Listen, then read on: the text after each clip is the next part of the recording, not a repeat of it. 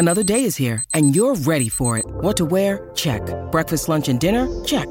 Planning for what's next and how to save for it? That's where Bank of America can help. For your financial to-dos, Bank of America has experts ready to help get you closer to your goals. Get started at one of our local financial centers or 24/7 in our mobile banking app. Find a location near you at bankofamerica.com/talktous. What would you like the power to do?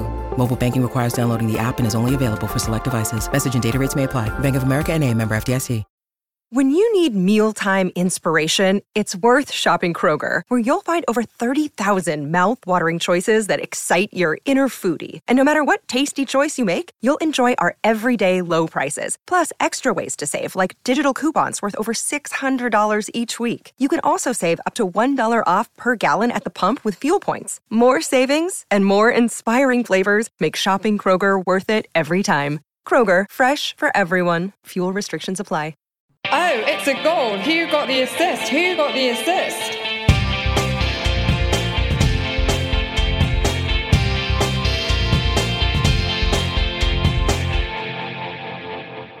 Drei, zwei, eins, los.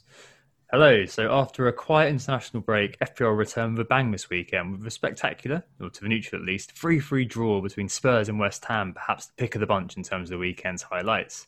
Just to say quickly as well, before we get into it, this is a VAR, penalty and Liverpool-related grievance-free zone, which we hope will be a welcome respite from the melodrama you've seen absolutely everywhere. If you want to hear our views on penalties, for example, listen to the first half hour or so of our first pod of the season. Our views have not changed. Anyway, back onto this week's pod. We return mostly in jovial spirits, particularly with regards to my two co-hosts who've wildcarded successfully this week. But I've also just had a very jammy Jimenez goal as well as not being sent off, so I'm also in decent mood. Let's start with Nick. That beard is looking absolutely out of control. You all right, mate? What's going on?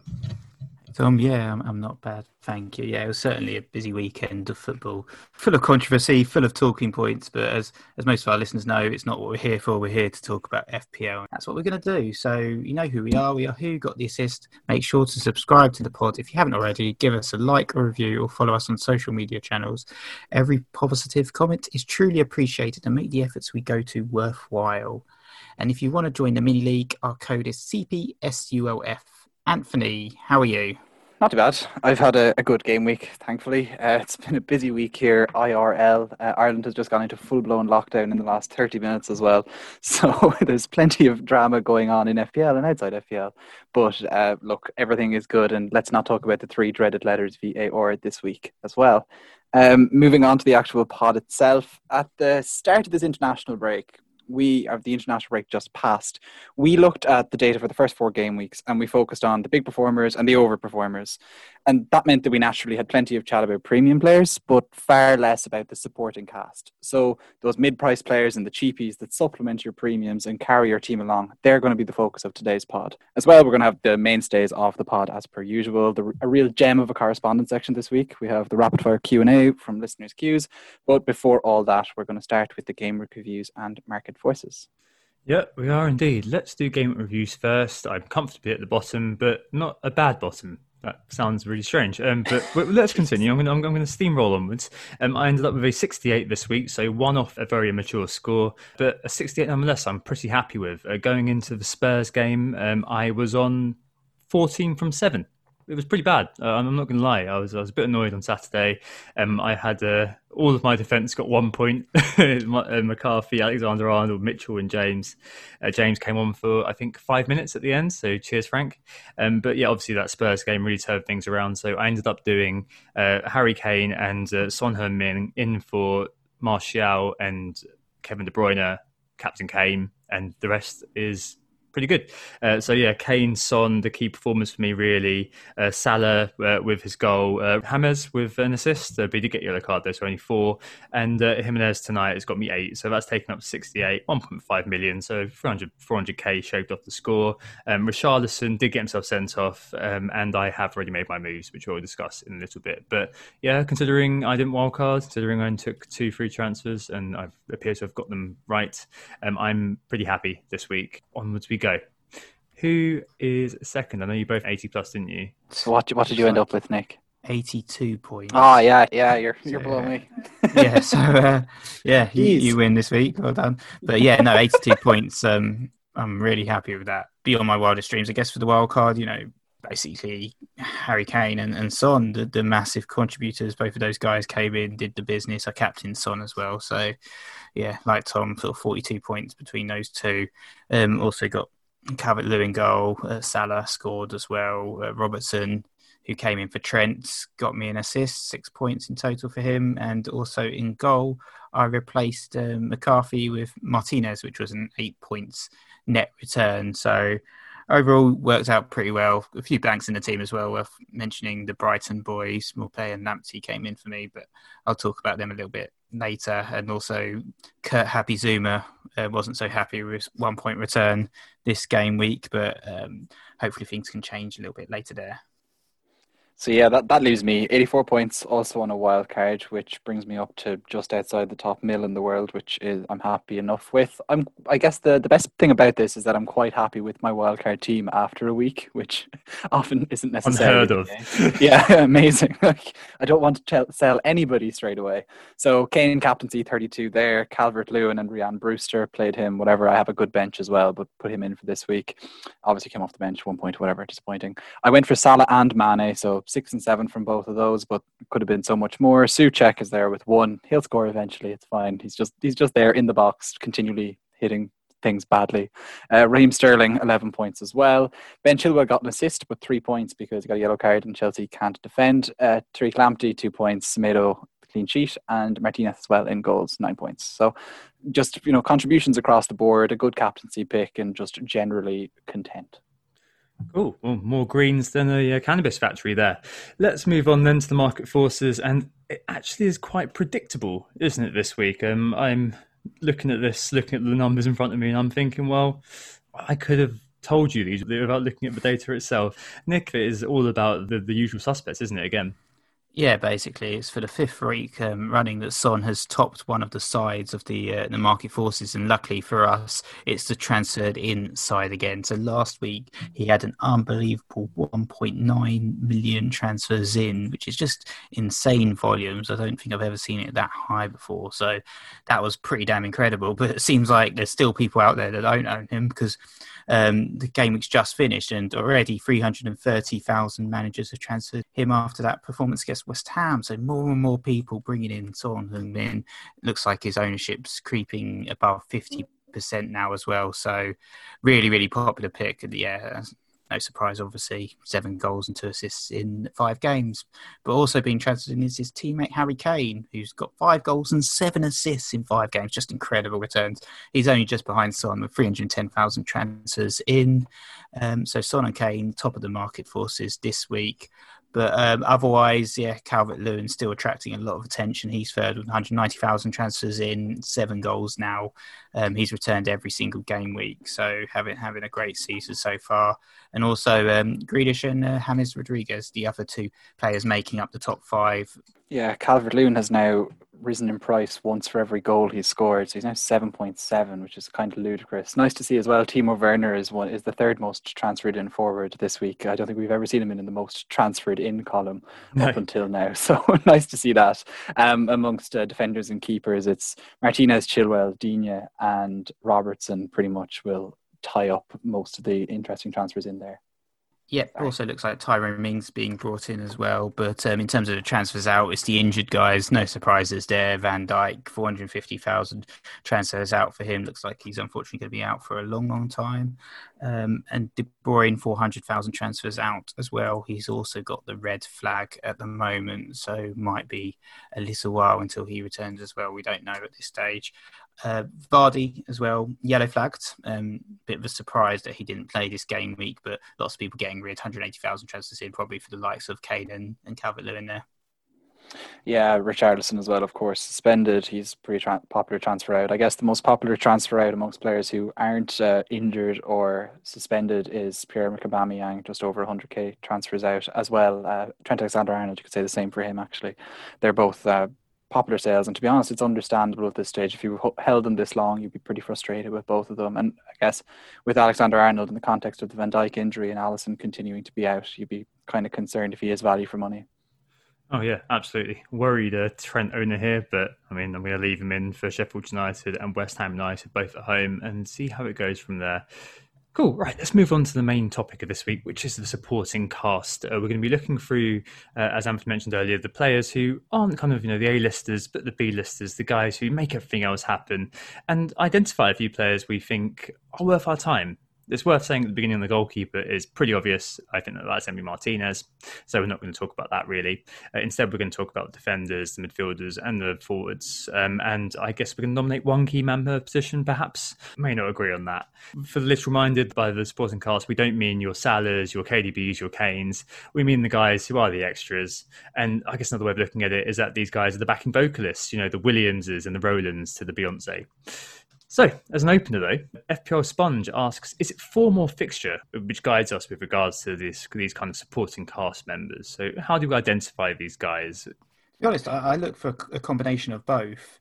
When I'm deciding who to bring in, I'm always looking at the next 5 fixtures, especially with the defenders. I think we talked about how you have to look for that clean sheet potential, and it's more of a team element for the defenders compared to the midfielders and the forwards, where perhaps form does play in a little bit more. But I think in terms of my picks, it's always a combination. You have to, if I'm going to do a transfer in, if I'm going to bring in a player, there has to be a reason for that. And that has to be both form and fixtures before I bring him in. Otherwise, it's not worth the move. Yeah, it has to be similar. You couldn't possibly look at just form or just fixtures and, ignore the other one. So for me, it is both.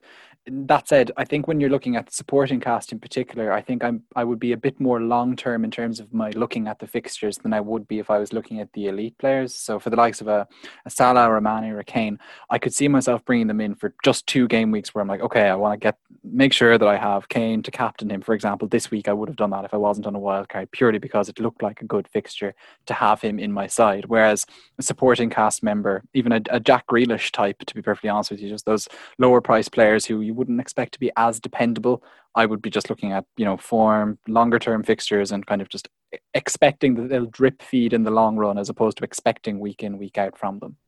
Yeah, no, I agree with you. I think unless a supporting cast player has proven or is shown to be an unstoppable force, I guess at the start of the season, Calvert-Lewin would have been in this sort of section as potentially being a supporting cast member, but because of his form, regardless of the fixtures that he's faced, I mean, they've been okay. He'd probably be a good example of the player that you bring in regardless of what's going on in terms of the fixtures going forward. But honestly, on this, it's mostly fixture-led for me, actually. I think we spoke about this on the pod with Late Riser. But if they've got good fixtures, that'll be the main thing that will kind of give me heads up about a player being worth looking at. And I guess kind of to speak to Nick's point as well, then you kind of integrate them, don't you? Because you buy them in for the fixtures and you're punting that those fixtures will beget form, and then there'll be a hold from there. And the likes of Matt D last year at 4.4, he had the fixtures and demonstrated the form to keep hold of him. But that's not always the case. So a good example is Joe Allen back in the day when he was at Stoke, when he was number 10 for a while. He was a great pickup for a few weeks. I think he was a 4.7, 4.8, went all the way up to 5.3, didn't do too much, posted a lot of good attacking stats, had one double-digit week, and I sold him off for a 0.3 million profit. So yeah, these guys are always kind of useful in all sorts of ways, either plugging a gap long term or being the sort of guy that you can pick up, ride on decent fixtures, and then sell on. Cool. All right, let's start off with defenders. So I think for the supporting cast, we're looking really at defenders under 5 million, so 4.9 million or below. A friend of the pod, James Carroll, j.carroll on Twitter, asks, is there a single defender you can trust right now, let alone 5? If so, who are they, as a kind of foreground to this question? Because it's an absolute mess, isn't it, at the moment defensively? And I guess that has pushed the spotlight a little bit more onto these sort of cheaper players, because if there aren't that many clean sheets, we might as well cut our investment altogether, right? Yeah, so I've kind of looked into that defensive side of things and just, I guess, why James might have trust issues when it comes to defences. The fact of the matter is, okay, we have 5 teams right now who've conceded 10 plus goals: West Brom, Liverpool, Fulham, Man United and Brighton. Only one team has kept 3 clean sheets. That's Aston Villa. Only then 3 teams have kept 2 clean sheets: Southampton, Wolves and West Ham. 6 teams have kept no clean sheets at all. Included in that bracket are United and Spurs. So that's pretty ridiculous in and of itself. You would have expected more clean sheets to come through. In fact, we've only had the first 0-0 of the whole entire season this evening. That was West Brom versus Burnley. Now, as well, if you look at the underlying stats, we've just looked at goals there with goals against and clean sheets. If you look at big chances conceded, for example, Villa are exceptional, but after that, nobody really stands out. If you look at XGC from open play, there's a slightly better story there in that Brighton, Villa and Burnley are a cut above the rest, although you could say as well that Burnley and Villa have played a game less. What's important, and there are the teams that you mentioned in terms of the SGC, Villa, Brighton, this sort of ilk. And I guess I mentioned earlier on that Martinez is probably the goalkeeper du jour. So I guess to nominate my initial guy, I think it's King Konsa for me. As you mentioned, Villa, very low XGC, the third lowest XGC. And I think that's for two reasons. One, Martinez, and two, settled defence. And this guy, Konsa, has been a key part of that defence. He's come in and formed a solid partnership with Mings. So since coming in, they've played 8 games. They've won 6, drawn 2, and conceded 4 goals. And there's a few kind of key positives, I think, for Konsa. So he's second for BPS generation amongst defenders. Only Cresswell at 4.9 million has more. And Konsa as well is the main set piece target for Villa, I think. Also true of Webster at Brighton, but Konsa's the guy that's aimed in at. He's quite a big lad. He covers Martinez if you don't own him. So that's another reason I may be looking at him. And he's a 90-minute man. That's just so important, I think, with these players, whether you bench them, whether you're playing them, you've got to have that sort of security that they're going to play. Their ex-mins are 90, and I think that he's definitely the kind of player I am looking at if I don't go ahead and buy Martinez. But I guess a moot point for you too. I mean, Nick, is it? I guess it wouldn't really be a Konsa for you. I guess it would be someone like Lamptey or something like that. Is it someone who's already in your team? Well, I actually did highlight Matt Targett perhaps as the best sort of defender out there. A bit of a random pick, I guess, because he's not got any attacking returns so far, but he is a key part of that Villa defence as well. He's also the cheapest part currently at 4.5 million. So if you're looking for a cheap defender to bring in at his price, I think he would be a really, really good pick. So his stats last year were pretty impressive as well in terms of chances created. So he had 26 chances created in 28 appearances in total, which is, more than the likes of Wan-Bissaka managed in 35 appearances. So he gets forward. I think he linked up really well with Jack Grealish for a few assists as well over the course of the season. So he's a player that's caught my eye a little bit. It's worth highlighting as well. I think a lot of there's been a lot of press about defences and stuff and how teams don't seem to have defensive coaches or not work enough on defences. And Villa were atrocious defensively last year, but it's probably worth highlighting and giving praise to someone who probably doesn't want praise, but John Terry, I think, has probably done a lot of work at Aston Villa, hasn't he, to get that defence working and well drilled, I think. So quick shout out to John Terry there for the work he's obviously done over the summer with Aston Villa's defence. But Brighton, you mentioned Brighton. Yeah, I'm obviously a big fan of Lamptey. He was in my wild card. I wanted to give him a shout out as well. So Brighton, defensively, they have been pretty good as well. They've only conceded 15 shots on target so far this season, which is the second best in the league. At West Ham are actually the first with 13 shots on target. So Cresswell's perhaps another person that deserves a mention. They're quite unlucky to lose against Palace, who registered 0.0 for non-pen XG in that last game. So they're quite unlucky to lose clean sheets. But they have conceded 11 goals out of those 15. So Matt Ryan really needs to sort his game out. The fact that 15 shots on target, 11 goals conceded. So I found that a little bit worrying in terms of not having a solid goalkeeper like Martinez is seeming to be for Villa. But why I like Lamptey is he's their most attacking defender. He's had 10 penalty box touches so far, which is third amongst all defenders. He's registered 3 goal attempts, all inside the box, which is only 2 less than my man Kurt Zouma. He's also registered 6 chances created and 3 assists to his name, which is joint most for all defenders. So he's caught my eye. And Brighton have some great fixtures as well coming up, starting with West Brom at home. For sure, you definitely say that Lamptey, in terms of the eye test, really does stands out. I think you discussed Cresswell there briefly. He does have City and Liverpool up next, but I think longer term Cresswell is someone that we should be looking at. I wouldn't necessarily be recommending him, but at the same time, it is worth talking about. In terms of creation, no defender is like him so far this season. He's created 12 shots for his teammates. That's more than anyone else. Digne 10, TAA 9, Robbo 8. So he's quite a bit ahead of those. And also then on a per start basis, he rivals some of the other good creators like Reece James, Chilwell, Reguilon. If you were looking at just fixtures overall, Martial, if he does nail a starting place in that Wolves defence, they have some particularly good fixtures coming up: Newcastle, Palace, Leicester, Southampton and Arsenal. Or Max Kilman is, of course, even cheaper again if he can hold his place in that Wolves side. Other teams with good fixtures don't really give us many good options. The likes of Palace, who just whatever. Look, Palace. Then there's Everton. They don't have any defenders under 5.0. Keane is 5.1. Godfrey is 5 if he takes Coleman's place if Coleman is out for a while. And there is Chelsea there as well, but they have no sub 5.0 option. Reece James is 5. Zuma is 5. Rudiger's out in the cold at 4.7. I do fancy Cresswell, actually. I did have a look at him too. And obviously Man City and Liverpool next, probably not games you're going to be looking at. Well, no, may rise tonight out of this price bracket that we're looking at, but he does have the third best XA of any defender, and he's the set piece man for West Ham.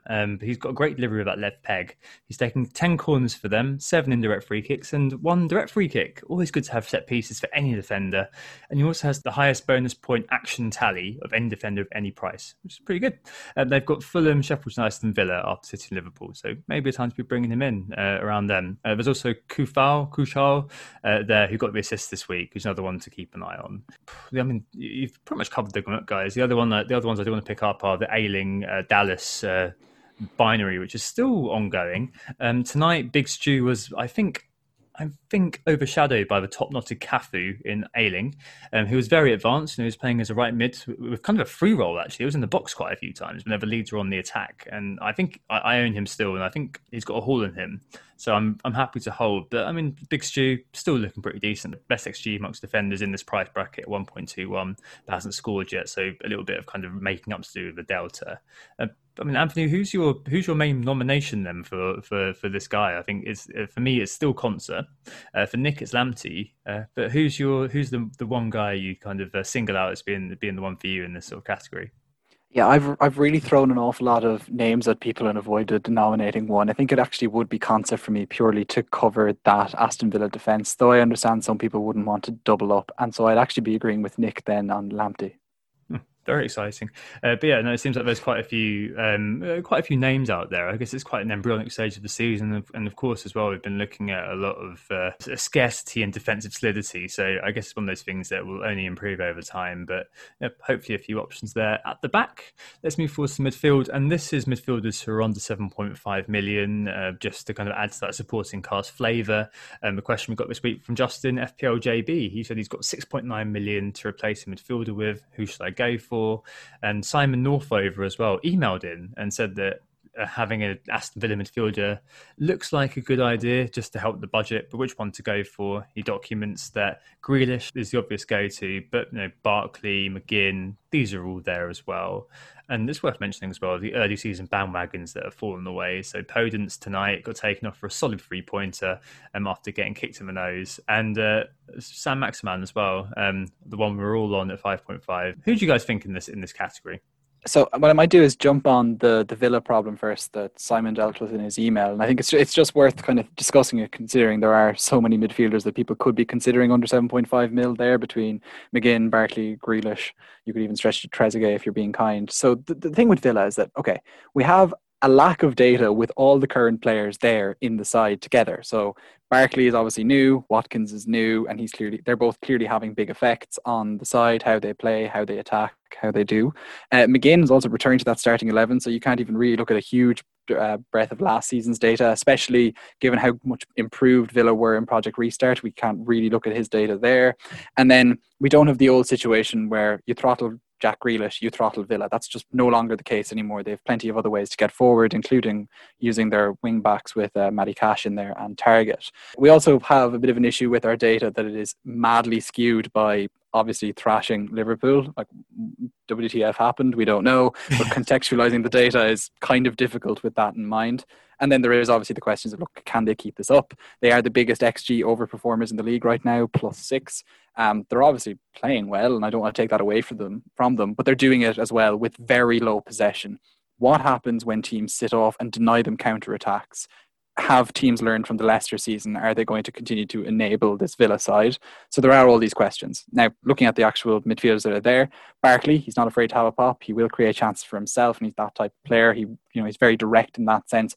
He's decent value at 5.9, but McGinn at 5.5, kind of the creator in chief in that Villa side, actually, so far this season with 9 chances created. He's returned in 3 out of their 4 games that they've played, and he will return the odd goal. He's got 1 there so far. He's a good few assists as well. He's really good value, I think, at 5.5. But of course, Grealish, 7.2, if you can afford him, I would have him. And look, he does get on the ball in the area. Almost every single game he's done that. He gets shots off in good positions and bad positions, and they continue to try to feed him as well. He is a talisman. He could get double figures in both goals and assists, and at 7.2 now, that's pretty good value for that.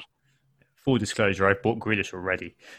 So I bought him just before he rose. And yeah, I quite like with him that he's got the shooting and also the creativity under his belt, and that's kind of a nice sort of, I'd like to see both numbers performing well in the metrics for a player, although it mostly will be about creativity with him. His XA is 2.01 at the moment, but of course that's so heavily influenced by the Liverpool game. That is higher than any midfielder under 7.5 and fourth overall as well, so definitely that creativity. He's third for chances created and third for big chances created amongst mids, and he's also first in this sort of cheapy bracket. 8 shots in the box as well, and been involved with 50% of Villa's goals already this term. I think it was like 19-20% of the kind of the greater talisman score last year. So he is the talisman, you're right. I think he is their best player. It's just whether he's going to get that end product. I thought I saw enough in that game to think, yeah, he definitely can. He played incredibly well. I'm just hoping that it doesn't end up being kind of a situation where the likes of Barkley are the people who are actually finishing it off and he's just kind of assistant assister sort of thing. But for the time being, I think that there is definitely a hole in him, and the fixtures are good enough that he was definitely worth backing, because basically I'm thinking, well, I've got him in there now until December. They've got such good fixtures basically up until Boxing Day, and I only worry about game week 8 Arsenal and game week 12 Wolves. So it could, I mean, I appreciate what you're saying about the overperforming in terms of the data, but I really think that this could be like the perfect storm for their assets, because the fixtures on paper are very, very good. It's just whether, as you say, clubs learn and are able to counter them. Nick, what do you reckon in this price bracket? When I saw John McGinn's price, actually, I had to do like a little bit of a double take, actually, because I was like, was he actually only 5.5 million? That was a bit of a surprise. So I think certainly around that price point, he looks like a really, really good pick. But ultimately, if you have the money, I'd still pick Grealish over McGinn. If you don't have the money, then McGinn potentially could do a bit of a Riker type role for you. I think with Grealish, he is the man still to own at Aston Villa, even though he didn't return in the last game. He was their talisman, as you said, with 8 goals, 7 assists last season. I think he probably can achieve double figures for goals and assists over the course of this campaign, especially considering the form that Aston Villa are looking in at the moment. And, you know, based on that Liverpool performance as well, which was basically a masterclass. He came out with 2 goals and 3 assists. I know some of the goals were a bit lucky with deflections and stuff like that, but still, it was just a fantastic performance. And we saw that in the game that he was allowed to play for England as well. But yeah, his stats last season were pretty impressive as well. In terms of chances created, he was second only to Kevin De Bruyne with 91. So it's a chance every 36 minutes. So last season, unfortunately, he was having to set up the likes of Wesley and Samatta. And, you know, a lot of those chances weren't going anywhere, were they? But now at least he's got like the likes of Ollie Watkins or the likes of Ross Barkley that he can pass to. And, you know, I reckon his assist tally certainly is going to go up from 7 from last season. So I think Grealish is sort of my pick of the bunch. Oh yeah, just quickly, I mean, you mentioned Barkley as well as Watkins, and he was basically playing next to them, wasn't he? 5.9 million Barkley. I looked at the data from 2015-16 when he was good, 158 points for Everton, and back then scored 8 goals, 4th most shots of any midfielder. Not good ones, but he had loads of shots anyway. And I guess he could be a decent foil to our Jack. But I mean, Nick, you spoke about biases last week, and the Barkley bandwagon is something that yearly comes on, and yearly we kind of snigger at. I'm not quite sure if I can get over my aversion to Barkley always being a false dawn. So I'm with Grealish. Yeah, meaning it in the least harsh way. Like, I do think Barkley might be the midfield Mitrovic. And with that in mind, you know, it's like, sure, there are promising underlying stats there, but I'd need to see an awful lot more before I really believed in him, if that makes sense. Like, I think McGinn for that are 0.4 less right now, creating the chances, still getting the shots on, albeit, of course, nowhere near Barkley's numbers. He just feels like a much better option there. And maybe for people who are looking at Grealish, who is, I would obviously agree with you all, is the best pick of this Villa bunch.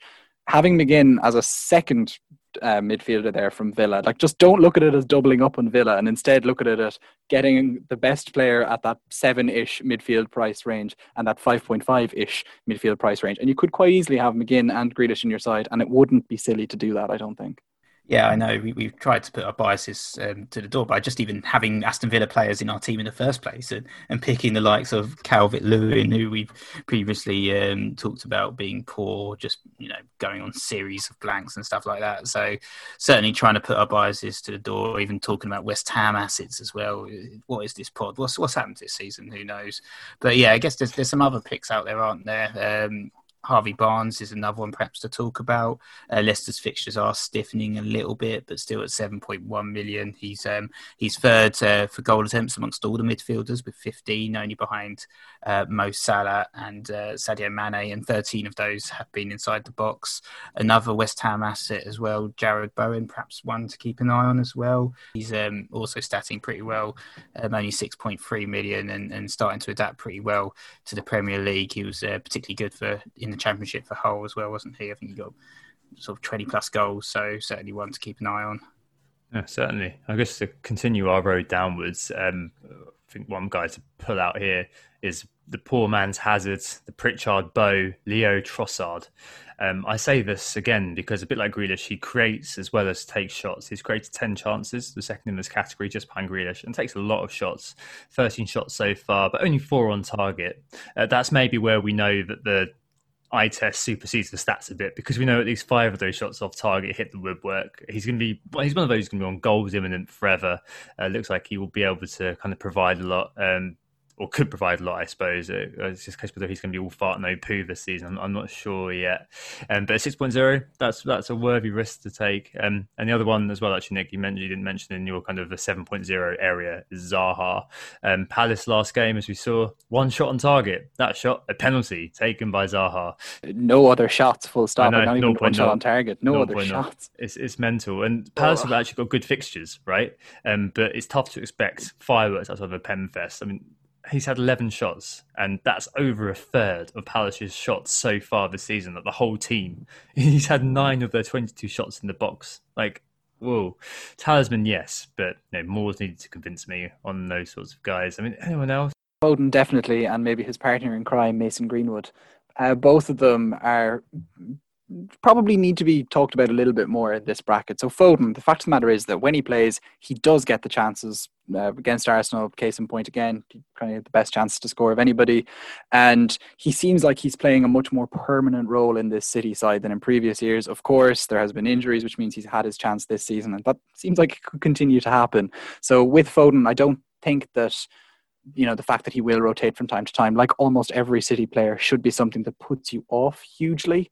And the fact of the matter is that City are probably the most likely team to score 3 goals against any side in the league. And you'd think he would get a return in that, if not more than that. And suddenly you're into Hall territory quite quickly. Mason Greenwood, then, definitely just worth talking about. He's obviously flagged again at the moment, didn't play against Newcastle, hasn't returned so far this season, but Project Restart showed us how good he can be when he was sneaking his way into everyone's side. He's now 7.3 million. He could be 7.2 by the time you're looking at getting him again, especially after United have played Chelsea, Arsenal and Everton, I guess. So game week 9 really maybe the time you're looking at him against West Brom. We know he could take off and will take off again at some point. 10 goals last season in extremely limited minutes. Oh, all right. Well, it sounds like it's kind of a clean sweep for Grealish, with a few sort of caveats around and a few other players worth keeping an eye on. But as it stands, it does sound like we've kind of got a bit of a Villa reign here, haven't we? Let's move on to the forwards. Under 7 million this time. Andy Penman asked us, who do we turn to in the cheap forward brackets? Antonio, hopefully not out. Adams off the mark. Wilson, Morpay, and even that guy Welbs. Who are we looking at here? I want to start off and talk about Antonio. I want to talk about how he's 3rd for shots, 2nd for shots in the box, and 4th for XG, and top for chance created amongst forwards in this bracket. Despite West Ham playing 3 of last year's top 6 plus Arsenal so far, he's 5th for shots overall and 4th for shots in the box. But crucially, I want to mention that he's 3rd for non-pen XG amongst forwards, despite those fixtures. Just Kane and DCL are in front of him, and he's on penalties.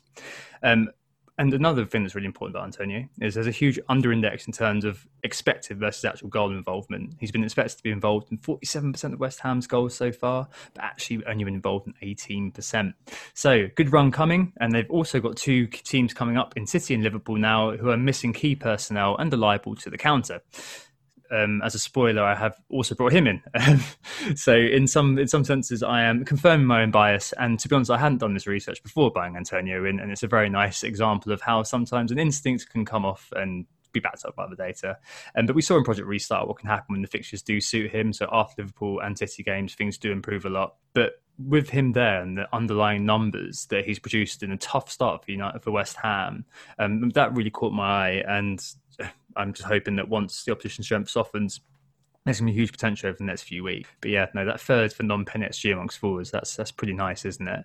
The one I wanted to talk about was Neal Maupay. He's the one who came in on my wild card over Antonio. So I guess I should probably make the case for why he's in my team. And actually, when you look at his underlying stats, they're very, very similar to Maupay, to Antonio. There's not much in it at all. For instance, Maupay's had one more shot compared to Antonio. Antonio's had one more shot inside the box. Maupay's had one more shot, one bigger chance taken, but he's also scored two more goals compared to Antonio. Antonio's had 34 penalty box touches compared to Maupay's 31. So there's very little in it in terms of the stats between the two characters. So yeah, minutes per chance for Maupay is 25 compared to Antonio's 25.5. Very, very similar players.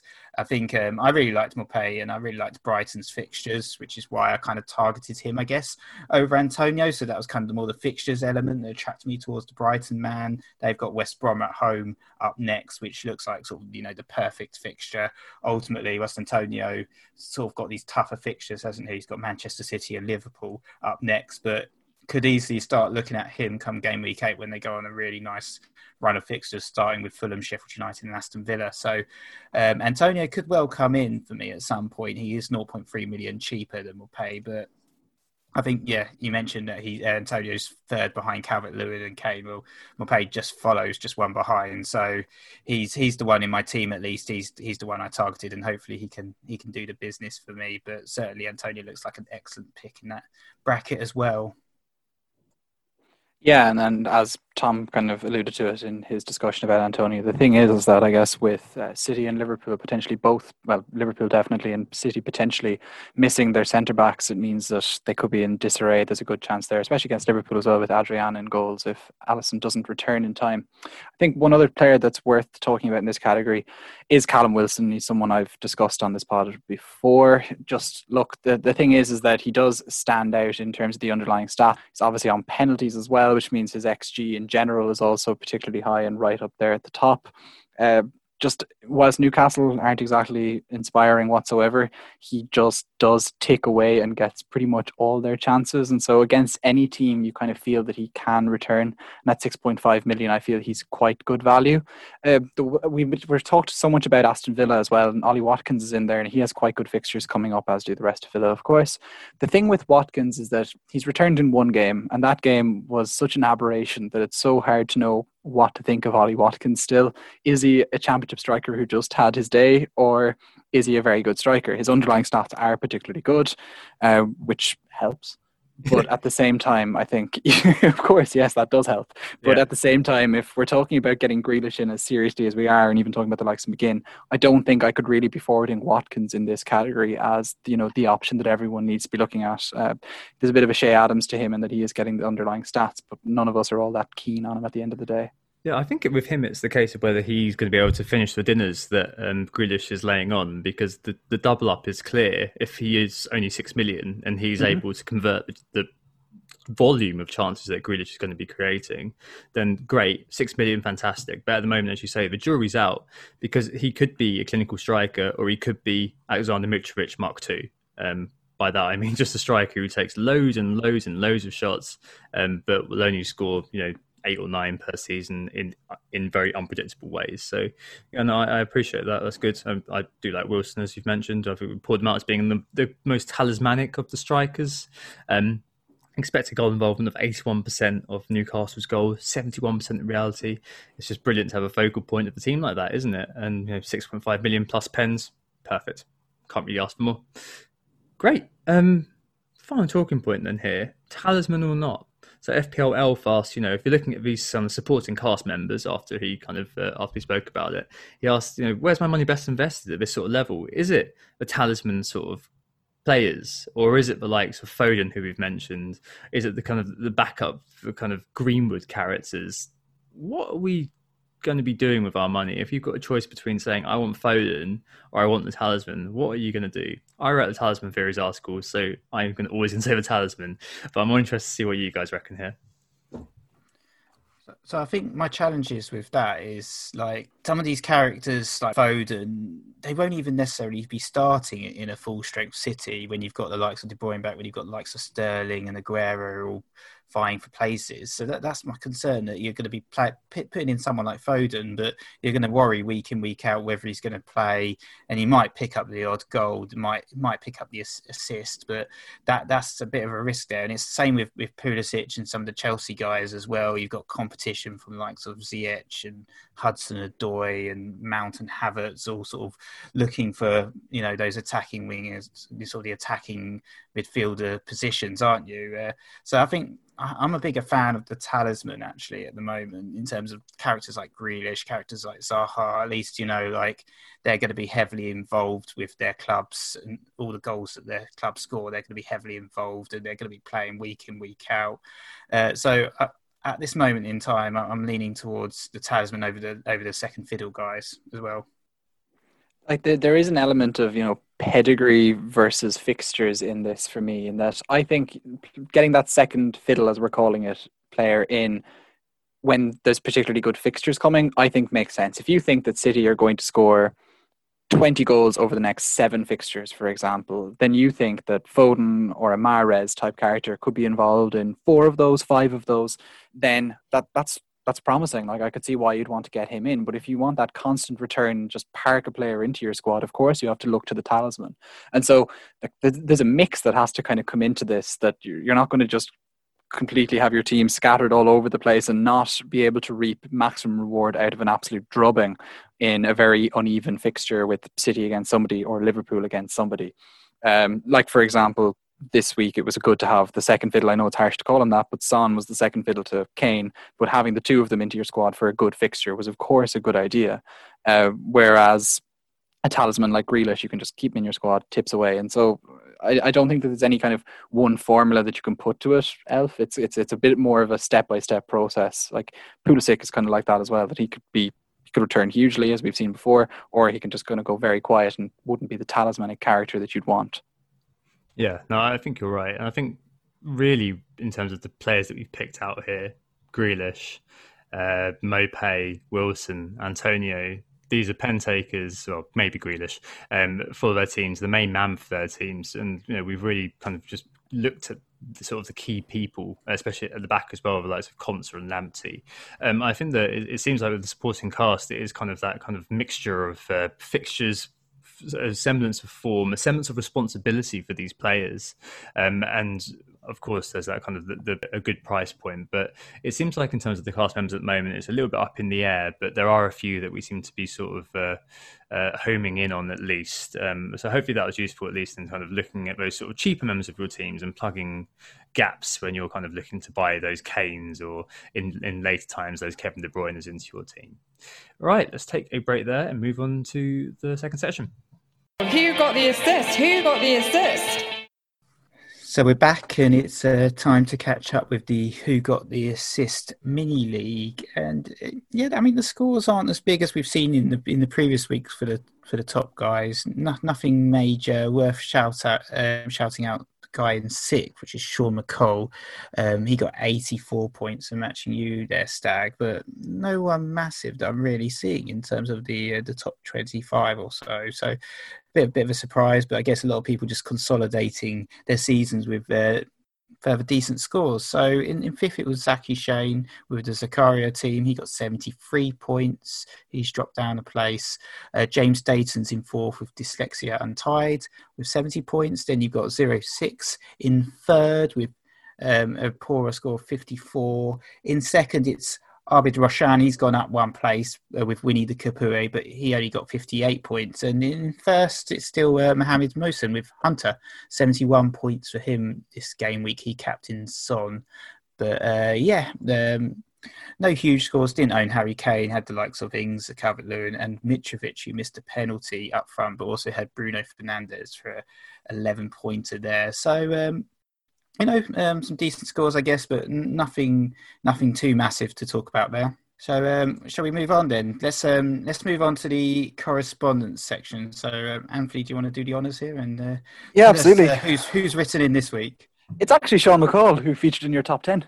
So high-flying Sean McCall has emailed in this week to the correspondence section. Yeah, it's brilliant, isn't it? The correspondence section, of course, is your chance to add your thoughts to topics raised in previous pods, start a conversation with an in-depth opinion, or just to share whatever has been on your mind. Over the international break, of course, we had 2 weeks to smash the record for numbers of emails received between pods, and you guys did that. So thanks very much to everyone for getting in touch. What huge numbers, Tom. They got in touch to who got the 100% increase. Yeah, they got in touch to who got the assist at gmail.com, and that's how Sean got his email featured here. Sean McCall, of course, high-flying this season. You'll find him at Macaulio09 on Twitter, but that's easier found by just searching Captain Hindsight, which is the name he goes by on there. And what he has sent us in is a great addendum to a previous correspondence section discussing explosivity, which came from Alan desperately seeking Dusan. Now, Sean, high-flying, of course, he's up around the top 10k, so look, it's good to hear his thoughts for this. So he started off, hi, Tom, Anthony, and Nick. Long-time listener, big fan of the pod. Something I want to share with you that I've been doing this year. Looking at captain choices and FPL points differently. Too often in the past, I'd take a look at the Twitter polls for captain, and through FOMO, I'd usually pick one of the top 3 candidates and bring them in, or even take a hit to do so. This would lead to a respectable, yet unspectacular overall rank inside the top 200k most seasons. Then, after listening to respected members of the community, such as Neil Murray and Late Riser, I started taking my whole transfer policy differently and making my premium captain picks a priority in transfers, combining niche, relatively low premium ownership picks and long-term favourable captainable fixtures over the most popular one-off Twitter Game Week captain picks. Following on from the early success with my captaincy, my subject to this pod is about explosivity. There is no doubt in my mind that Kevin De Bruyne will, in FPL terms, outscore Sterling over the course of a season. So why on earth, safe with that knowledge, would I choose Sterling over Kevin De Bruyne for my team? The answer is explosivity.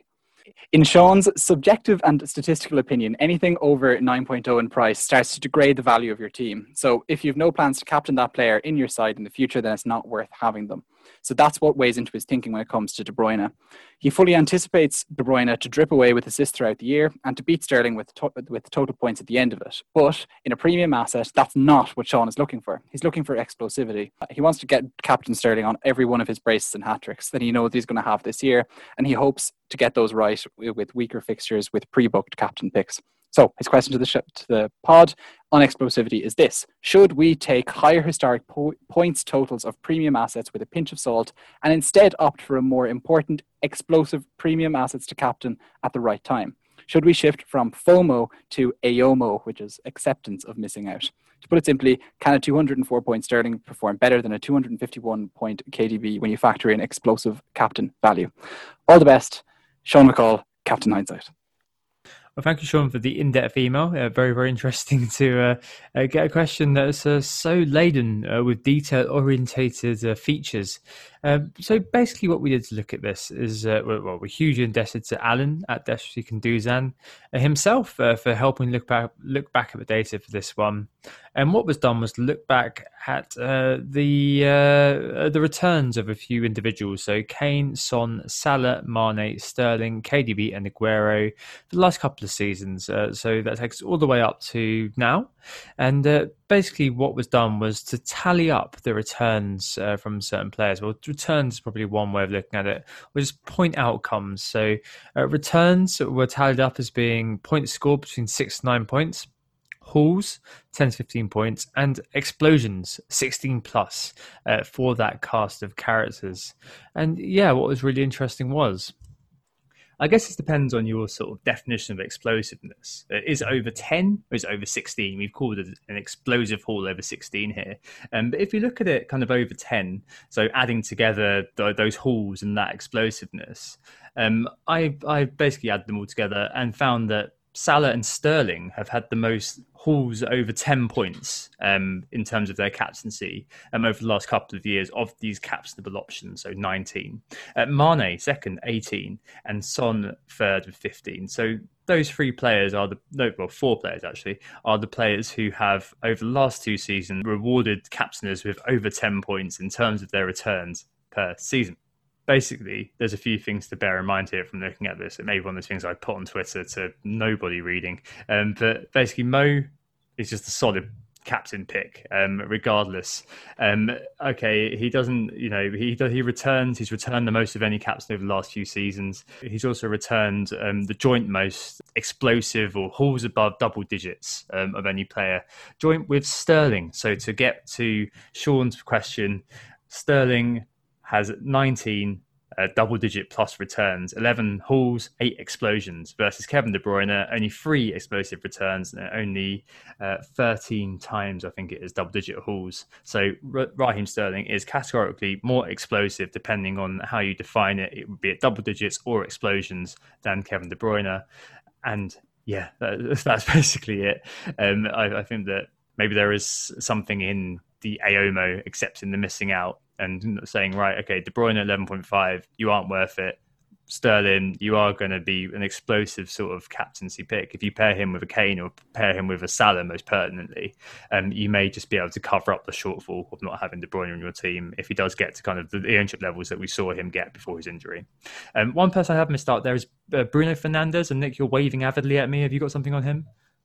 Yeah, so Sean mentioned that he'd captained him this season and owned him, and perhaps it's worth highlighting that he was a player that we talked about in the pre-season a little bit, but obviously when the United's fixtures were announced and they didn't have a game week 1, we all took him out of our teams and never really brought him back in, and perhaps he deserves a little bit of a mention. Despite supposedly having a bit of a slow start to the season, he's actually got 2 hauls already this season and a return. So that's 3 out of the 4 games he's returned.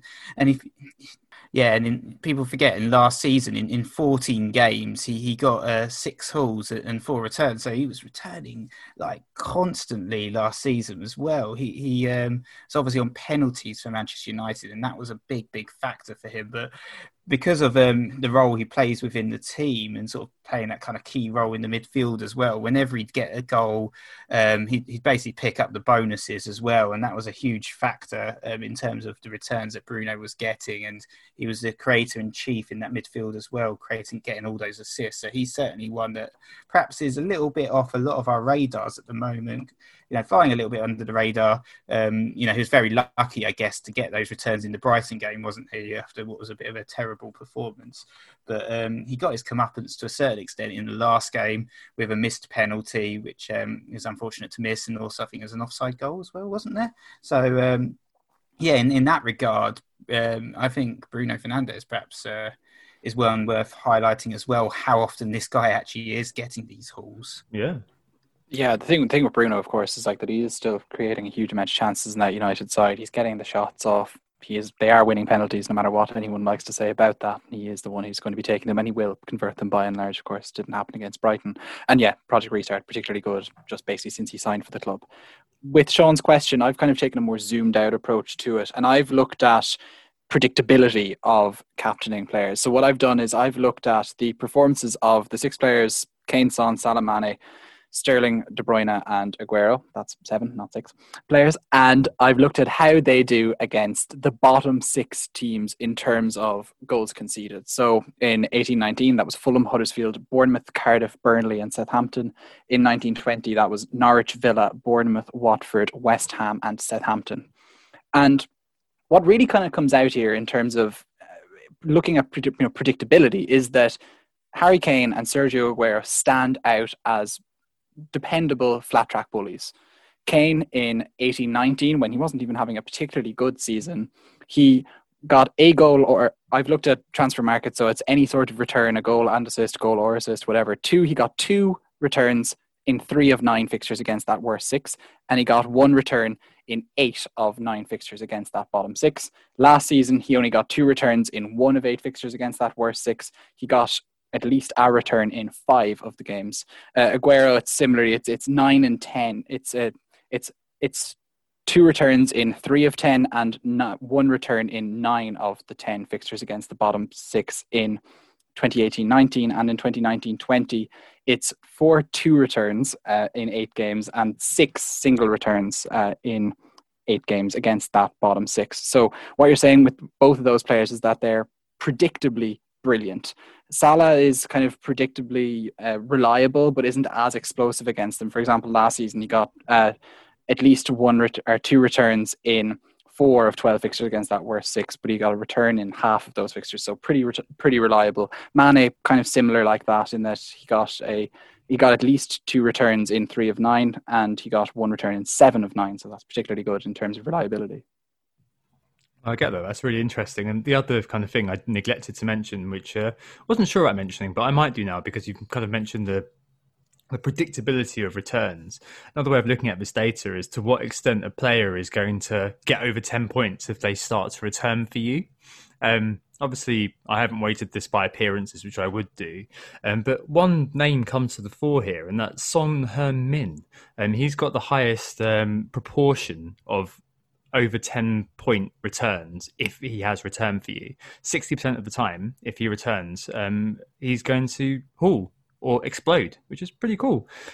As you mentioned, Salah and Mane, they're kind of in the middle, about half the time, 46.3% for Salah and 47.4% for Mane of the time. Those guys are going to haul if it looks like they can start to return. That's always really, it's a really fascinating way to look at it. And I think maybe this is something that we could develop a little bit more in terms of sort of explosivity index or something like that. Because I appreciate that this is something that we probably need visual aids for. I hope you have kind of got where we've gone to, and hopefully, Sean, we've answered this question. Listeners in general, hopefully that does sort of make sense, the explanation we've given. But yeah, I think that's definitely something we'll be looking into developing and going forward, I think. Yeah, absolutely. I think it's a particularly interesting question. I think, just the way you and I took it from very different perspectives shows that there are very different ways of looking at how to plan your captaincy, let's say, over multiple weeks. And it's something that, as you say, Tom, we can definitely develop. I think both of us probably have a picture to post on Twitter after this to try and illustrate our data for people a little bit better. Anyway, thanks very much, Sean, for sending in that email. whogottheassist@gmail.com if you want to feature in the correspondence section in the future with any of your addendums, thoughts, or more data perhaps on captaincy to add to this particular discussion. So we look forward to getting that in. Cool, excellent. I can open the beer now. I don't have to do any more data stuff. I'm kidding. I'll be fully focused until the very end of the podcast. Right, let's go on to the Q&A. And yeah, quite a few questions this week. I had my green tea break earlier on and popped the question thread up and got a veritable deluge in the half-an-hour window we had. So thank you for all of those. The first question this week is routes to Kane. We obviously haven't discussed that too much apart from documenting how well it happened in our squads.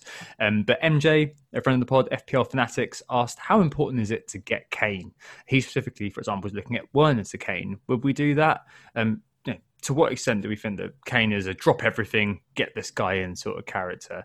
As I mentioned on the last pod, I think he is back. And I think that this, obviously, it didn't work out how Spurs fans wanted it to. From an FPL perspective, though, it worked out exactly, well, it could have been better, actually. He could have scored that for a goal, or Bale could have scored that to make it 4-2. But it worked out exactly as we expected him to in terms of being kind of the highest scoring player. And yeah, do we think that Kane is the guy who's worth bringing in at all costs?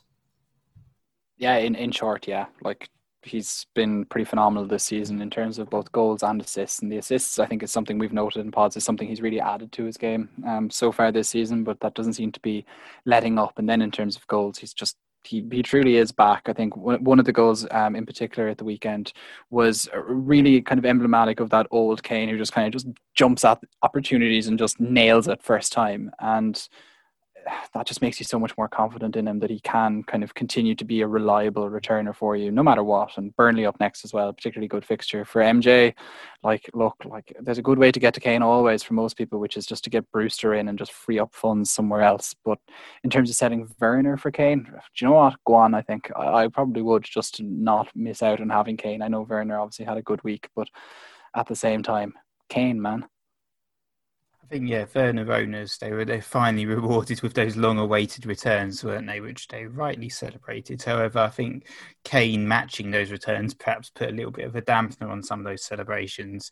And I think when you compare Kane and Werner, I think one of the big factors in Kane's court is the penalties. The fact that Werner doesn't have them at Chelsea is actually a huge concern, to be honest, considering that Jorginho's put away 3 now and he's missed one as well. So, those could have been 4 goals for Werner, and we wouldn't even be having this debate. Perhaps he'd be in all of our teams right now if he had taken 4 penalties. So I think that is one big element. It's not an easy straight swap, 9.3 million to 10.6 million, but I definitely would fancy Kane to continue doing the business against Burnley as opposed to Werner, who's got the tougher fixture next, United. And also it's worth highlighting the assist element that Kane's added to his game as well, which has been a big factor of sort of his success this season, so to speak. He's actually now matched his assist record for a Premier League season. He's got 7 assists, and he's just done that in 5 games. So looks really good for goals and assists this campaign, which is why the likes of Tom have been captaining him. Yeah, all-round performance. I mean, is he, Nick, as a Spurs fan, is he back, do you think? Is he the kind of character you would be advising people to bring in at all costs then? I mean, you mentioned obviously you do the Werner, but no matter what, would you be saying to people, yeah, take a -4, take a -8 to bring this guy in? I know it's dependable, but, I mean, I don't know how aggressive I would be about -4s and -8s, but I certainly would say the Son Kane double up. I did that on my wild card. It almost drove me to wild card, actually, how good they were against Manchester United. I thought, you know what, I've got to get the Spurs guys in. So I wild carded, I brought Son and Kane in, and it paid off immediately. So I think if you are missing out on those guys in your teams, you should look to make some changes and get them in as ASAP. Cool. All right. Next, Kane feels like a very retro sort of thing to be talking about, but it's cool to see that in modern era. Let's move on to another kind of retro classic question, which this week has been asked by FPL Failure. It's Salah versus Mane. Yes, he noted that Mane was through the middle after Firmino went off, and he passed the eye test big time. Obviously, got quite unlucky that Henderson's goal was ruled out for offside. Not going to mention that too much, but yeah, it did get ruled out. So is there any, he asks, consideration for Sadio over Mo? Obviously now we've got a little bit of a price difference between the two of them as well. At the start of the season, we said that Mane had been completely done over by the fact that he was the same price as Mo, and Mo should have had the penalty premium. Now there's 0.4 million difference. Is there a case for Sadio over Mo, or is it always going to be Mala? What do you guys reckon? I got them both on wildcard, didn't I? I decided not to get Son in, and I instead made space to get both of them into my side instead, just to not have to deal with that problem, to be perfectly honest with you. I think we've talked about it. You'll see it on Twitter ad nauseum. There's all sorts of theories about, Salah at home, Mane away. None of it's particularly true. They're both just really good players that haul pretty frequently. And with that in mind, I think it's just easier to have them both in, especially now if they really need to outscore their opponents as opposed to, grind their opponents down and get 1 or 2-0 wins. If they're lacking Virgil van Dijk, I think this Liverpool side really does need to be carried from the front. And so I find it just easier to have both of them. Like, you can make arguments, sure, that you could, that you would prefer Mane over Salah or vice versa. But the easiest option is to have both. If I was to pick one, I would always go for Salah just because of that penalty premium, better pedigree. He seems to get in the positions. We've talked about it a million times before that just he is probably that 0.5 better than Mane. Yeah, I don't see a world at the moment where I'd only own Mane. I mean, Salah's just such an FPL monster. We've spoken about ad nauseam. I mean, Nick on the pod last week or before international break pointed out how he was a player who, should just be an essential for everybody in terms of the best performing premiums. And I'd go Mala. I think that's a very good thing that you went on your wild card to go with Mane and Salah. Absolutely fine. But I don't think I'd ever go for Mane alone. But yeah, he was pretty good to the eye in the Merseyside derby, that's for sure. Nick, I'm assuming it's the same for you? Yeah, as you know, I'm all about Salah over Mane. I mean, even looking at the stats so far, Salah is outperforming Mane in basically every stat. He's sort of +10 for key stats compared to Mane, who's only +1, and I think that might even be yellow card. So it's not particularly great, is it? I think, I don't know about owning both. I'm not too sure about that. I think just they're both so expensive. That's the problem as well. Like to own both Salah and Mane, that's nearly 25 million of your budget. It's about 24.2 million. So I don't think necessarily owning both is the best idea personally, just because of the cost.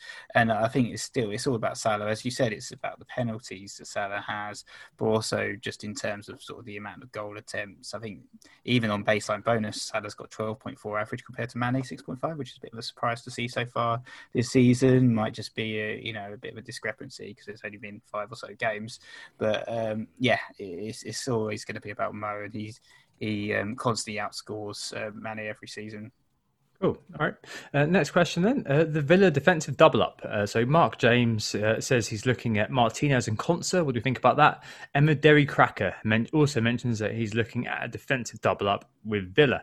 So we've been paying them plaudits, I suppose, throughout the course of this podcast.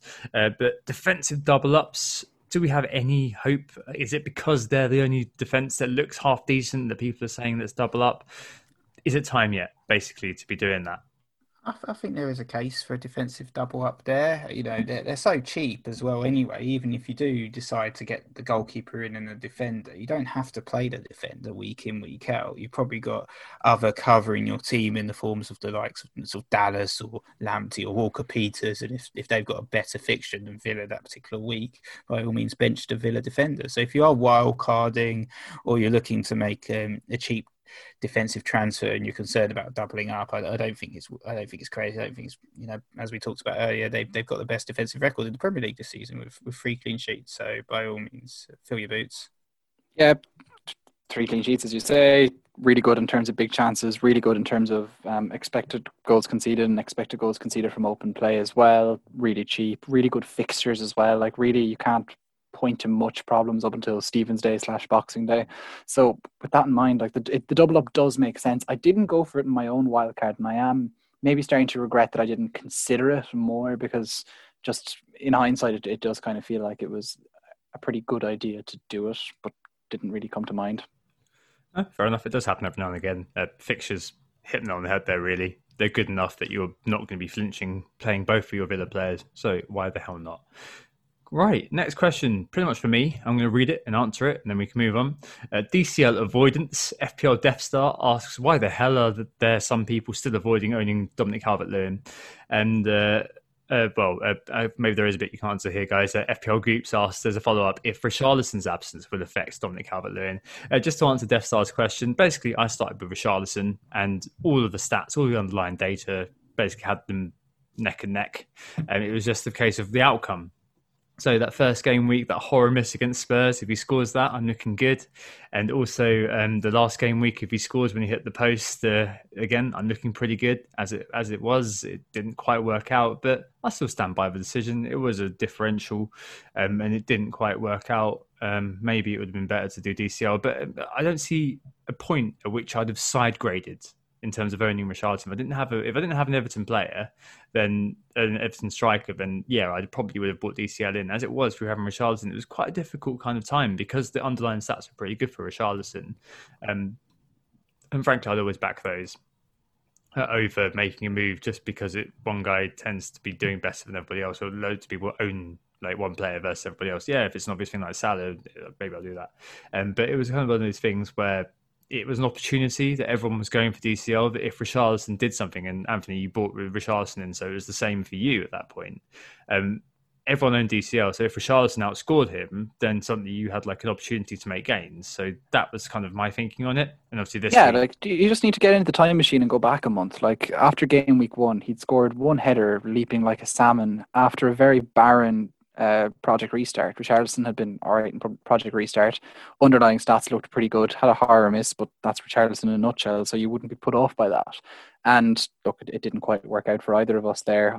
I thankfully was off the wagon a week before yourself, but at the same time, look, whatever. Will Richarlison diminish DCL was Goops' question. I think that's probably more to the point. I don't think so, to be honest. And it's back to that salmon thing that Dominic Calvert-Lewin has to him, that, honestly, like James Rodriguez can just supply him and he can just continue to score goals. It wasn't really the first time finishes that Calvert-Lewin has become particularly good at, weren't necessarily always being supplied by Richarlison either. Right. So with that in mind, it's just like, I don't think that the font is going to dry up for him. Maybe it'll make the marking job a little bit easier for defenders, but at the same time, just in this sort of form, I wouldn't be too worried about DCL.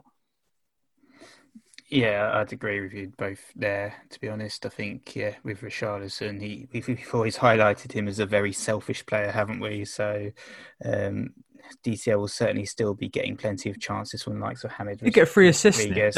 Don't do him down. You've got 3 assists. I'm sorry. But, the likes of Luca Dean whipping in those crosses for DCL, and he's proved to be exceptional in the air this season as well, hasn't he? But, we'll wonder, it'll probably be someone like Iwobi who will come in and replace Richarlison. Maybe we might find that Calvert-Lewin gets marks a little bit more heavily with Richarlison off the pitch, because no one's expecting Iwobi to score, are they? So be interesting to see what happens there. And he probably won't be able to keep up his output over the course of the season that he's managed so far, unfortunately, but it's certainly been an exceptional start for him. Yeah, absolutely. Cool. Right. The next question is the next TAA/Robbo. And Eddie Sum, another email in. Wow. One to add to the tally. I think the last 2 questions are both in the tally, aren't they, Anthony? Yeah, I feel like the correspondence train just cannot be stopped, Tom. You must be so cash poor now, the amount of people you're paying to email in and pretend not to know you. But Eddie Sum emails in to ask, who will be the next TAA/Robertson? Are there any indicators in the data or anything that we can see in the Premier League at the moment? Interesting one. Anthony, what do you reckon? Yeah, there absolutely is. And to be honest, it's a man I brought in on my wild card, so you can put all the caveats and things attached to that. But Ben Chilwell, to be honest, I think is looking particularly good on a per start basis. In terms of the volume of the chances he's created and the quality of those chances, he's looked particularly good alongside Reece James, who obviously his minutes is a question mark, and Reguilón. And then he is also, prone to taking the odd shot. He's obviously scored already for Chelsea as well, which kind of just heightens how good he is. I do think that Chelsea defence can tighten up, which means he will have that supply of clean sheets that the TA and Robbo were accustomed to as well, and of course made them such good assets. So when you kind of consider him as a now 5.7 midfielder instead of defender, I don't think you'd have any qualms about playing him in every single game and having him in your side. You just kind of have to apply that logic that we used to apply to TAA and to Robinson, and you can still obviously, of course, continue to apply to both those players, that they can continue to that he can continue to churn out clean sheet points and as well as attacking returns. And I think especially in the context of the Van Dijk injury and Adrian continue to be in goals for Liverpool, he's just as likely, it seems, to pick up attacking returns as Robertson and TA, maybe just a little bit less. That's just fine. I think that's brilliant for his price, and so he'd be the one I'd nominate. Yeah, I certainly wouldn't be writing off Trent and Robbo and saying they're finished yet, but I do think those guys were sort of like massive anomalies in terms of the returns they were getting, attacking returns, all those assists, and also all of those clean sheets that meant that we had these brilliant defenders getting 200 plus points. Might be a while until we see someone break that monopoly, but I think Reece James perhaps is one for the future, even if he isn't quite an FPL pick yet due to that rotation factor. And Chelsea also need to sort out their defensive woes a little bit, which hopefully will happen with their new goalkeeper. But he's certainly one for the future that's caught my eye as perhaps a new or the next TAA, so to speak. Yeah, you would hope for Chelsea as well that between Mendy, Thiago Silva, who didn't play in the last game, he's better than Zuma and Christensen, for example. Rudiger coming in from the cold eventually as well. Maybe he's to me anyway, he's a much more solid defender than some of the centre backs they've been playing right now. Azpilicueta could play in the middle, and then that could give a chance to Reece James as well on the right. I think there is all the ingredients there for Chelsea to have a far better defensive record than they have currently. And so kind of there's a sleeping giant there in terms of clean sheet potential, I think. Yeah, certainly. I think Lampard has been under fire for this in the pre-Champions League press conference, because obviously they've highlighted the amount of goals that have been conceded under him. I think it's 1 point more, almost 2 goals per game that have been conceded under him. Comfortably the worst defensive record of any Chelsea manager under Abramovich. I'm sure Frank took it really well. He loves criticism. Well, he came out and said that another way of looking at the data is that they conceded the second least shots to Man City during his reign. And I think there's probably some grain of truth in what you were saying there, Anthony, in terms of the fact that he's only going to improve things. But yeah, obviously Kepa, I think it's 54.5% save percentage I read earlier on. Absolutely Jesus. abysmal. Yeah. So you've got to think that Mendy is going to improve things. Chilwell, we love an uncontested fullback, especially one that's going to be offensively, I should say, adding something. So, yeah, good call. Cool. And the final question is, well, it's more of a football question. Dear me, what do we do here? It's slow starting City. So Brett Taylor emails in, and we've got a great question from Brett, which we're going to talk about in a later pod for the correspondence section, but for one of his sort of Q&A questions, he asked, given that PSG and Bayern have already lost 3 games this season, they lost a combined 7-all last season, doesn't the lack of pre-season wholly explain the slow starts by the Manchester teams? If and when can we expect this effect to soften? So he mentioned that KDB, this trip before the national break, was complaining about playing for 2 years without a break. Are there any implications for the whole season that we're expecting to see? Kevin De Bruyne has now been pulled off, and I think that sounds awful. Kevin De Bruyne has now been signed off, and I think that it kind of, to me, I think he was signed off for kind of fatigue almost more than anything else. I mean, the Belgium official account said he couldn't be fit enough, and they're citing a muscular issue. I'm delving into the realms of speculation, but I kind of feel like I don't know. I think the way he was playing, he was trying really hard, but he was getting so frustrated, wasn't he? I almost feel like he kind of reached that kind of burnout point that you get when you've just had enough. You're still a great player, but I feel like he just kind of, as he complained about to the press, that he just played for so much that he needed that little bit of time off. It sounds like Pep's taken him out the profiling line for a couple of weeks at least, and they still managed to win this weekend against Arsenal, but it's an interesting one, isn't it? I mean, what do you guys reckon? United pulled one out of their hat, didn't they, to save Ole's job? What's going to happen now? I mean, yeah, we certainly saw United looked absolutely terrible in game week 2. They were completely out of the pitch. They got so we certainly saw with United they're absolutely terrible in game week 2, which was their first fixture of the season, when they played Crystal Palace and just weren't involved in the game at all, were they? They were dreadful. And Man City, they've started okay-ish, but they also had that bad result at Leicester as well, and perhaps there is an element of burnout. Everything that's happened. A lot of the top sides, as he highlighted, across Europe are struggling, but in the UK we've got these teams that are doing particularly well, or the ones that actually aren't involved in European fixtures. So perhaps that's to their benefit. The likes of Everton, the likes of West Ham, the likes of Villa, all they have is to concentrate on the Premier League and don't have to worry about any of these sort of European football matches. And they've perhaps got less players as well involved in international football, for the likes of West Ham, for instance. So that might be a factor as well. With United and City players all playing 3 games over the international break, no one really knows what that's all about. It's very odd. So I think certainly there perhaps is a little bit of burnout with some of the top sides, and it might lead to a scenario like we saw with Leicester, where someone sort of emerges from the parapet and actually, lays down a real title challenge this year. Yeah, and I think the thing with De Bruyne, speaking about him, he is quite vocal about fatigue and overplaying, and there's nothing wrong with that. But I think just the fact that De Bruyne is complaining wouldn't necessarily say a huge amount. He's talked before about how come September or October, that's when the fun kind of goes out of things, and everything just becomes a painful grind, week in, week out, just trying to perform. So feel for De Bruyne, feel for the footballers. It's not all easy doing what they do. But does the lack of a pre-season wholly explain this? No, I don't think so. I think it's a whole entire massive amount of things that kind of comes into it, that it's just like, yes, too many games. There is just the fact that teams had so much time off, then so much time on again. That's just an immediate kind of sudden load on them, which I think must have been really difficult to deal with, and it has led to greater injuries in some of the leagues. The Premier League isn't an exception to that, but hasn't been the worst hit by any stretch of the imagination. And so I do think that we will see things settle as time goes on, like just with City, for example, and even with PSG and Bayern. There have been kind of just odd factors at play in terms of injuries, in terms of off-field shenanigans, which have meant that they haven't been particularly good. We've seen that in Spain as well.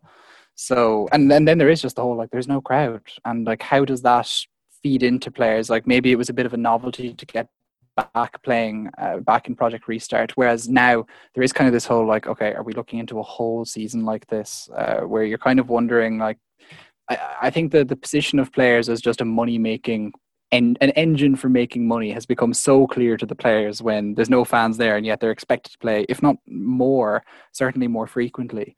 And that must be quite hard to deal with too. So there's an awful lot of kind of feeds into why maybe the two Manchester clubs have started poorly, but probably will eventually come through, because the talent does tend to rise to the top in league football. Yeah, I think you're right. I think there's probably going to be, as you've mentioned, because of this sort of fatigue, and as you mentioned, I think a couple of weeks ago on the pod, you said, you know, you hated the fact that things were kind of quite sloppy because players were more tired. I suspect that's going to be a continuing kind of motif of the season, that there's going to be that sort of defensive instability. And I think as well, kind of the first week back from international breaks and things like that, we're going to start to see a lot of rotation in an FPL context, because you've got 3 fixtures, Nick documented, during an international break. I think you're going to see players just not, you know, like I think Ruben Neves earlier on today, we were saying, why hasn't he played? Why hasn't he started? That's a bit of a strange kind of omission from the squad. And I think that was because they said he was quite tired due to his exertions playing for his country. And it's one of those things, isn't it, where if you've got 3 fixtures jammed in and the international manager decides to use the same guy 3 times, there's going to be some disruptions, I guess. And Neves as an example of the player is not going to be FPL relevant, but there's still going to be some knock-on effects to how the team plays, especially if it's, you know, an integral kind of cog player. As mentioned, I think already past this season, I think once we get in flow, so there's a run of Premier League games, we'll see that kind of stability occurred, as you, Anthony, actually just mentioned. And I think hopefully there's going to be a semblance of stability, but there will, this season, always be that sort of edge to it, where something can change in an instant. And I'm not sure whether that means we should be more cautious, whether we should have, you know, 4.5 million goalkeeper and stuff like that all hanging around. I think that probably is overkill to me. But I think we should kind of bear in mind the fact that, you know, this season is going to be a little bit different, and there's always going to be that sort of element that we've got to keep in context, the fact that the defence is going to be a bit more tired, and players in general may be a bit more tired, and that may impact on all sorts of things going forward. And the COVID caveat applies, of course, over everything. Like, you're going to see players drop out. I mean, tonight, obviously, it wasn't a big kind of headline, but Phil Barsley, out of nowhere, for Burnley, was diagnosed with COVID. No doubt round Wayne Rooney's doing a spa. But at the same time, that could happen to any player this season. We know that. We've said that many times during the course of the restart and during the course of the preseason. And it's just one of the things you've got to bear in mind. But I think in terms of the slow start, I'd expect for that to level out eventually, as Anthony said. It's just a case of bearing in mind all these caveats and kind of planning accordingly if we're applying that to an FPL context. Yeah, like it could be a season, though, where we've been so used to seeing City and Liverpool run away with the title in the last few years and get 90-plus point seasons or even 100-point seasons. I don't think this is going to be one of those seasons. There are far too many factors already in the sides, for example, with the Van Dijk injury is a pretty good example of just why that's just not going to happen this year. The fixtures we've already seen, things are just so much more balanced. Teams are just struggling to keep it together. Like City's formation the other day was the most like impossible to comprehend formation. It worked, of course, they won, but at the same time, there's so much kind of band-aid jobs being done all the time that there is kind of a more balanced season kind of to come. I don't think we'll be tripled up on 2 teams like we would have been in previous seasons at times. That's probably not going to happen. Yeah, maybe an element of caution, I suppose. But yeah, it'll be a wild and wacky ride, regardless of whether you like the football. I think the FPL should at least keep you engaged. All right, let's move on to transfers and captains. What's going to happen? Anthony, you can go first, because I know you love your team and you're not going to be doing anything with it, right? Who are you going to captain, at least? That's it. Yeah, like I really don't want to do anything. Like, to be honest, the real issue for me is, do I play Stuart Dallas away to Aston Villa, Souček at home to City, or Brewster away to Liverpool? I know you might be like, oh, play Dallas, but then I'd be playing 5 at the back, and maybe that's not the thing to do. I don't know. That's really the biggest thing I'm going to be pondering, and maybe COVID or an injury or something will make that a little bit easier to decide in the meanwhile. In terms of the captaincy, I'm kind of caught between Salah and Kane. Right now it's sitting on Kane kind of by default because he was the captain the last day, and it's pretty much the only reason why the armband is on him. But as the week goes on, I shall have to give that further and deeper consideration. Sheffield United haven't been brilliant by any stretch of the imagination, but at the same time, do I think that Liverpool are going to put a cricket score up on them? I'm not certain of that either. Cool. Shall I go and then you can round off now? Yeah. So I've, as you mentioned, as you've heard throughout the pod, I've really taken my moves. I've taken a -4. I've removed Richarlison, the suspended Richarlison, and removed Souček and brought in Antonio, who I'm hoping is not going to be injured, and Grealish. And I'm probably going to be captaining Salah just because this year I've been following an obvious captain strategy. Salah at home, Sheffield United with injured players and lack of defensive solidity. I think I'm going to go there. The advice is on Son. I think I could be tempted to do that because there could be an element of that, but I think Burnley are going to sit back and it may be quite difficult for Spurs. I don't know. I'm speculating. But I think it's going to be Salah captain, Son vice. I don't think it's quite the fixture for Kane to be the captain, but I mean, I could be convinced over the course of this week. I haven't listened to it. But yeah, I think it's going to be Salah for me. Obvious move, obvious captain. Nick, what do you reckon? Yeah, so it's the same for me. I'm also going for Mo Salah as the captain this week, picking the captain obvious, as you said. Seems like the main man should hopefully do the business, not being tempted by a Spurs player again this week. But going for Mo, mainly because I've got one Liverpool attacker compared to two Spurs attackers, so it's hedging a little bit as well. Like Anthony, I'm probably going to be rolling my transfer, having wildcarded. There's no fires to put out in the team. It's all looking pretty decent, so going to roll the transfer this week. So thanks guys for listening. We were Who Got the Assist. Make sure as well to hit that subscribe button if you haven't already. Yeah, thanks very much, guys. Correspondence to whogottheassist@gmail.com if you want to join the unstoppable train that is that section. And as well, please leave a rating for the pod if you enjoyed. Appreciate that. Gets us out there, etc., etc. Me league code if you want to join the league is CPSULF. See you next week. Cool. We hope this assisted you identify supporting cast members that can help bring you FPL joy. Speak to you next week after yet another fantastic game week in this topsy-turvy FPL season. Goodbye. Who's your favourite movie sidekick? I immediately think of Robin. Yeah, but that's just the classic, isn't it? But it is. Is that just too cliche? I think maybe Samwise Gamgee would probably be winning some awards. You just like someone who whispers in the ear and just says the right words at the right time. Sam's the real hero of Lord of the Rings. He carries Frodo. Yeah, Samwise is an absolute... Oh, jeez, we've got some very strong Sam vibes here. Okay. Dude, these are two D&D players. We know what we're talking about. Okay. Don't insult Samwise Gamgee. Oh, it's a goal. Who got the assist? Who got the assist?